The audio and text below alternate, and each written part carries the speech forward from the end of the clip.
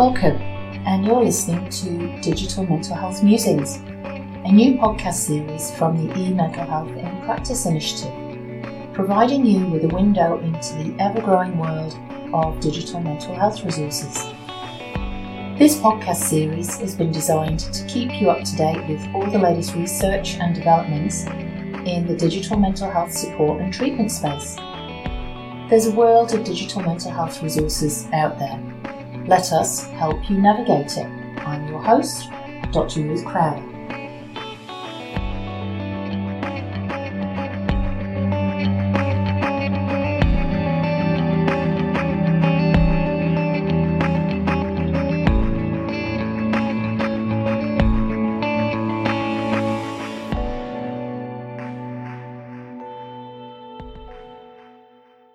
Welcome to the first Digital Mental Health Musings podcast. Our first guest in this series is Heidi Stirk, and Heidi is Director of MPRAC, or eMental Health in Practice, at the Queensland University of Technology. So in her role, Heidi develops, delivers and evaluates training and support on digital mental health to health practitioners and also service providers across Australia. And she holds a Master of Organisational Psychology and has over 25 years experience working in mental health and 7 of those in digital mental health. So welcome, Heidi. Thank you, Ruth. It's a pleasure to be here.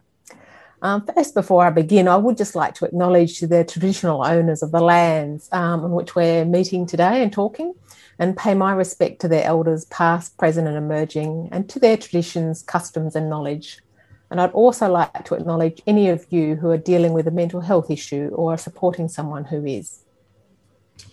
That's great. Thanks, Heidi. So I guess a really good starting point would be if you could just tell us a little more about eMental Health in Practice and what it is that MPRAC do.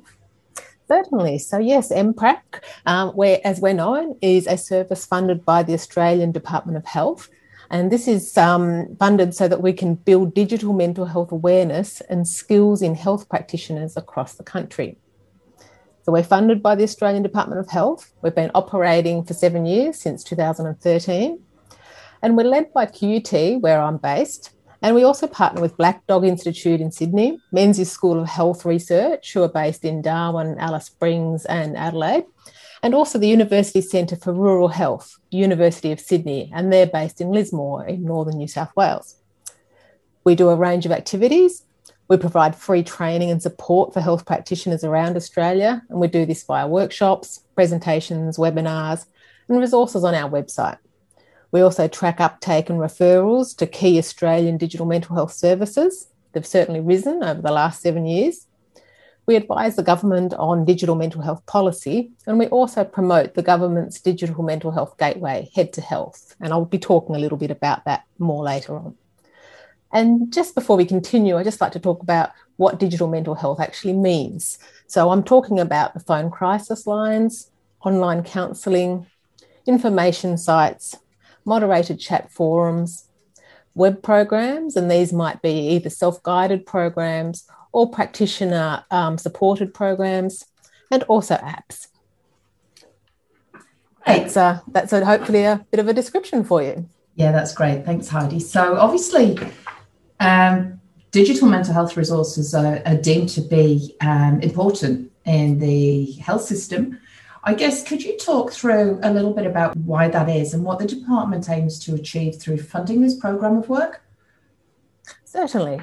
So we know that there is low access to face-to-face mental health support for many people in Australia, and this can be for a number of reasons. It might be that someone's unwilling or embarrassed to seek help. There might be no local services if they live in a rural or remote area.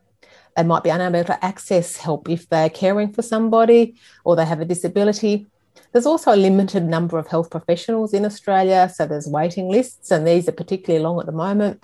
Cost can certainly be a big factor, and also a person might have poor experience with previous help seeking. And so these barriers have driven interest around the world in web and mobile-based options. And we know we're all much more used to technology in our lives now. We all use technology for banking, socialising, fitness, Zoom meetings, and so forth. And in 2012, the Australian government established an e-mental health strategy. And this was aimed at increasing access to treatment and support via e-mental health options.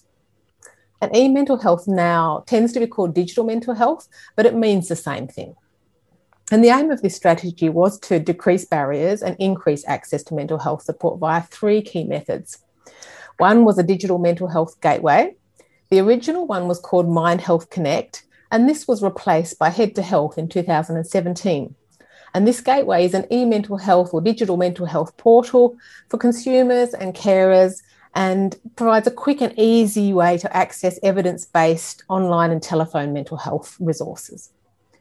The second key method was MPRAC, which is us to train and support health practitioners. And the third one was via MindSpot Clinic, which is a national free digital mental health service providing mental health information, psychological assessment, and therapist-assisted treatment courses to adults who are experiencing anxiety or depression. Okay, so it sounds like a really broad scope of work since it was first funded. So I'm curious as to if you can sort of explain to the listeners a little bit about what's happening now. You know, have the goals of MPRAC changed over time, or are they still pretty much the same? Yes, thanks, Ruth. Yes, they have changed over time. And I mean, the Australian government was certainly one of the leaders in setting up an e-mental health strategy, one of the first in the world. Nothing like this had been done in other countries at that time. And so as we've gone along, we've certainly learnt what health practitioners and the Australian public need. So in terms of MPRAC, we, as well as doing training workshops and presentations, we've also created a wide range of online training resources that can be found on our website under an online library. So these include things like webinars, podcasts, brief videos, fact sheets, brochures and case studies. So when we first started, we did a lot of face-to-face workshops, but these were very labour intensive. Whereas this way, with the online library, we can reach a lot more people, which has been proven to be very helpful, particularly in the last year with COVID-19. And these materials, while they've been developed particularly for health practitioners, anybody who's interested in digital mental health can access these. One of our most popular resources is our booklet called Guide to Digital Mental Health Resources. And over the past few years, we've given away over 50,000 of these. And this and our other brochures are downloadable, and they're also available as hard copies. Many of the health services and also schools and workplaces post links to these brochures on their websites or newsletters. And you can also order hard copies by going to our website order form, and we'll post out these resources to you. We also have a number of fact sheets, videos and links to the webinars and podcasts about how to use the digital mental health resources as well. So not just what's out there, but how they can be integrated into sessions. And there's also a link to an online community of practice hosted by Black Dog Institute for Health Practitioners. This is a private online community for health professionals and has around 5,000 members.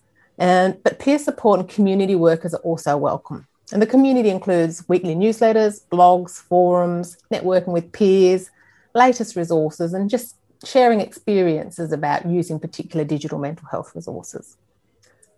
And the other thing that we've learnt and changed with over time is that we've expanded our focus into a much broader range of workers. So as well as the GPs, psychologists and social workers, we also work with Aboriginal health workers. And we've moved on to community workers who might be working with youth, aged care, disability, drug or alcohol, peer support workers and consumer advocates. And other professions who utilise our resources include teachers, guidance counsellors, pharmacists, university staff and many workplace wellness staff in a range of organisations. We also promote Head to Health, the government's digital mental health gateway, as I mentioned before. And the majority of resources on this website are free and low cost. So this website was launched 3 years ago. It can be accessed on a computer or by phone and was developed in conjunction with people with lived experience, health professionals and service providers. And it has won a number of awards over the years. And it is an excellent resource, and I strongly recommend that listeners do have a look at the site. You can search for a number of different ways. You can search for just programs or apps or forums.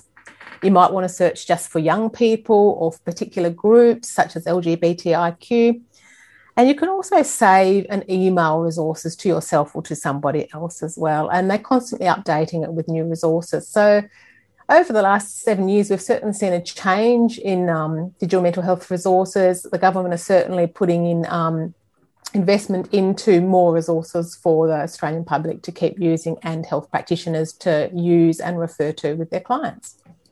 That's great. Thanks, Heidi, for such a sort of comprehensive overview of what this space looks like. I guess for people who are fairly new to digital mental health resources, they may be going, well, this sounds great, but, do they actually work? Are they effective? What are the benefits? So I wonder if you could just talk to that for a second in terms of the evidence. That's a very good question. And we certainly do get asked that, especially when people are still just getting to know a couple of resources and what is actually out there. And one of the first things is it actually, effective? And there's certainly a great deal of research which shows that psychological treatment can be effectively delivered via the internet. There's been a lot done over the last few years, and especially continuing as a result of the pandemic. And we've actually found that the web-based interventions can be as effective as face-to-face treatment, particularly if there is practitioner support. And web-based CBTs has shown substantial impact in randomised controlled trials. And the largest effects are shown by therapist-supported services, which can typically result in over 70% treatment completion rates and a 50% reduction in symptoms sustained over time. And that's not to say that self-guided programs aren't also just as helpful. People tend not to complete them to the same degree because you have to be self-motivated to complete these. But people can get benefits from just completing one module. But obviously, the more modules they complete, the more effective results they will obtain. And anyone who is interested in reading a bit more about some of the research evidence, there's a section on our website with peer-reviewed journal articles on particular programs and also on digital mental health in general. And I'd like to highlight a couple of the benefits for digital mental health, just to let people know, why it would be useful for someone to use these. One of the main ones is obviously accessibility. We can use them anywhere. We don't have to have any waiting time. It can be in the middle of the night or for any location where you have internet access. And many of the services are free or low cost to use. It's a great way for people to get support without having to feel embarrassed and just to even start learning about what options are available to them as well. It's an introduction to psychological intervention for many people who might not have ever sought help before. There's a wide choice. So there's a lot of different areas that people can explore. It's not just anxiety and depression. There's also information about eating disorders, pain, PTSD, and a number of different areas.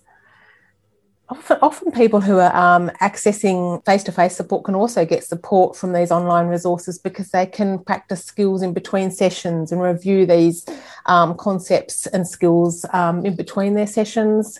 And it just gives people options. And a lot of people actually say that they find using digital mental health resources more empowering. They have a bit more of a say in the treatment and support that they're getting. Okay, so a really broad range of benefits.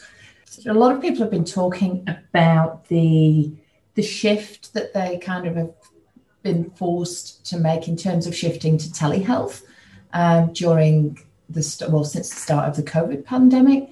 I'm wondering if you have any experience or could talk to whether or not you think the same is going to happen with digital mental health resources, given that these seem to lend themselves really well to integration with telehealth consults. What do you think what's the sense in terms of whether or not they'll be integrated a little more? Yes, I think one of the things we did find from the increased use of telehealth last year was that it's paved the way for a greater appreciation and understanding of the benefits of digital options. Because many people had to use telehealth very suddenly due to the need because of restrictions from the pandemic, a lot of health practitioners and clients were a little bit dubious. And while some have felt a little bit rushed into it, more people have actually found it to be very beneficial and that it was actually able to provide them with many benefits. So then, leading them to then think, okay, what other technology options might be useful for us? And there certainly are some resources that can be well utilised within telehealth consultations. And we actually have a fact sheet and brief video on the MPRAC website about how practitioners can incorporate these into telehealth consultation. And these can also be applied to face-to-face as well, of course. And it's interesting to note that during the COVID pandemic, when it first started last year in April, 50% of mental health consultations were being done via telehealth. And this gradually decreased to about 26% by December last year. But there's still quite a few people who would like to see these sessions continued. And I think that will happen in some form. And I think the move to digital will gradually move forwards in conjunction with this extra interest and use of telehealth as well. Yeah, okay. So certainly, or potentially changes afoot. And I guess we just have to watch and wait and see what happens. So as the director of MPRAC, what do you see as the way forward for digital mental health resources? You know, what are the challenges in terms of them becoming just business as usual in clinical practice? Well, it's interesting that we have seen a big interest in the digital resources, and they're becoming a significant component of the mental health system because they do provide an additional service model. However, we certainly have a long way to go before they're business as usual. While awareness has increased, there's a vital need to educate practitioners and users about how they can best be used, as I alluded to earlier as well. So there's many different ways that these resources can be used. They can be used by somebody just on their own or in conjunction with face-to-face support. As I mentioned, it might be while they're on a waiting list, in between sessions, or for post-session support. And a resource might be used as a treatment aid in the following ways: either for information, for early intervention, or to prevent relapse. And they can also help to reinforce learning between sessions, enhance self-monitoring, and support skills practice between sessions. And we know that this is requiring practitioners to become quite familiar with certain resources. However, we do feel like providing guidance and case studies and examples for how these resources can be used is really helpful for practitioners to actually then feel confident to try them out.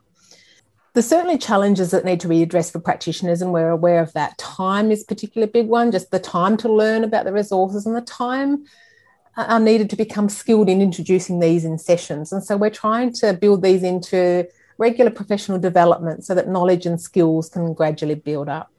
And we do know that there's other sort of challenges for clients to use these as well. So things like their digital literacy level, their language or cultural barriers, just the access to technology that they do have. Are they using a phone or are they using a computer?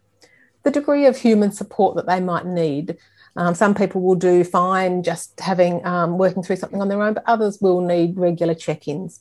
The severity of the condition and the privacy of their data.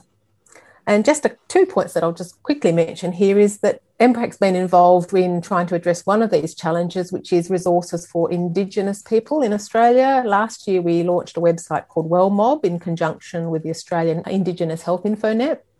And the development was guided by Aboriginal health workers themselves, and it has over 200 culturally appropriate social and emotional wellbeing resources. And many of these are in video and narrative format, and it's designed for use by anyone who's working with Indigenous clients. And another issue that's we're really mindful of is the privacy and security of data issue, and the government's also taking this very seriously. In November last year, the Australian Commission on Safety and Quality in Healthcare released the new National Safety and Quality Digital Mental Health Standards. So these describe the level of care and the safeguards that a digital mental health service should provide. And they have some tip sheets for practitioners and users, and links to these can be found on our MPRAC resource library. So I guess as we're getting to the end of the, this conversation, what advice do you have for our listeners who are maybe going, well, this sounds really interesting, but I've got a few concerns in terms of whether they use them personally or with their clients or patients? Yes, and I mean, some people do feel quite daunted about using online resources as they don't know where to start. And there are so many options available. So we do advise just sometimes start with Head to Health, just explore some of the resources on there, get to know what's out there. And also look at our online library of resources, have a look at our fact sheets about how you might use digital mental health. So there's one for practitioners and there's the one for users, as I mentioned. There is good evidence of their effectiveness and there are many benefits. And I think once people just are aware of some of these things, it gives them a little bit more confidence in terms of starting. And we've got a couple of recommendations if you are referring somebody to a resource or showing them a resource. It's really good if you can make a specific recommendation. So you might actually just name one or two apps or one program. And obviously you need to know this well yourself before recommending it to someone else. Know the strengths and limitations and try it out for yourself first. And just start with the one or the two. And some will appeal more than others. So you might maybe explore a few and then just narrow it down. You might prefer the layout or the content or the ease of use.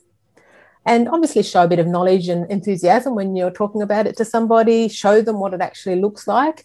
And we know that if you help somebody actually download something or register, they're more likely to actually go and then explore it themselves and look at it a little bit more.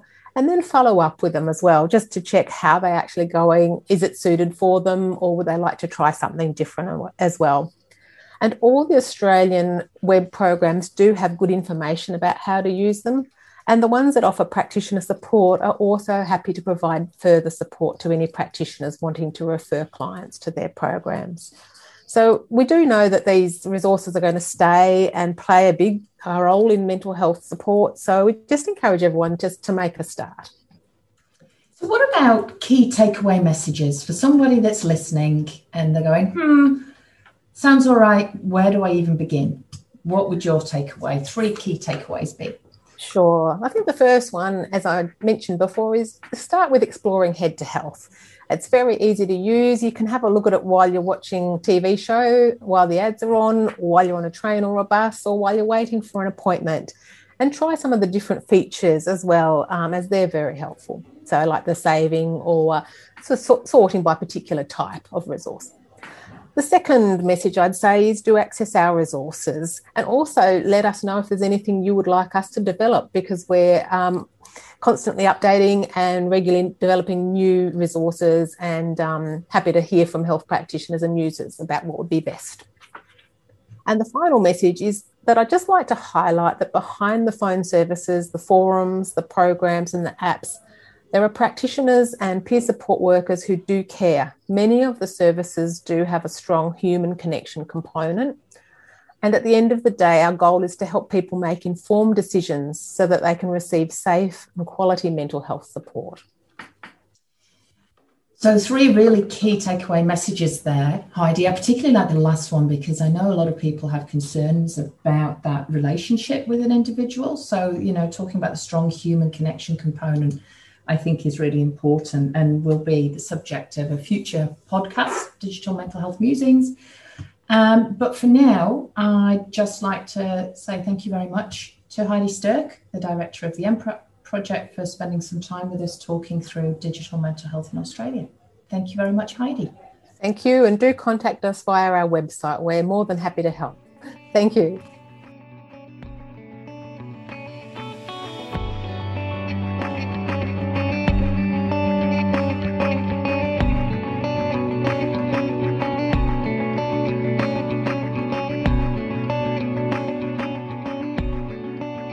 So that's it for this episode of Digital Mental Health Musings. Thank you for listening. If there are any other topics you'd like to hear us discuss, please head to our website www.mprac.org.au/contact and let us know. We'd love to hear from you.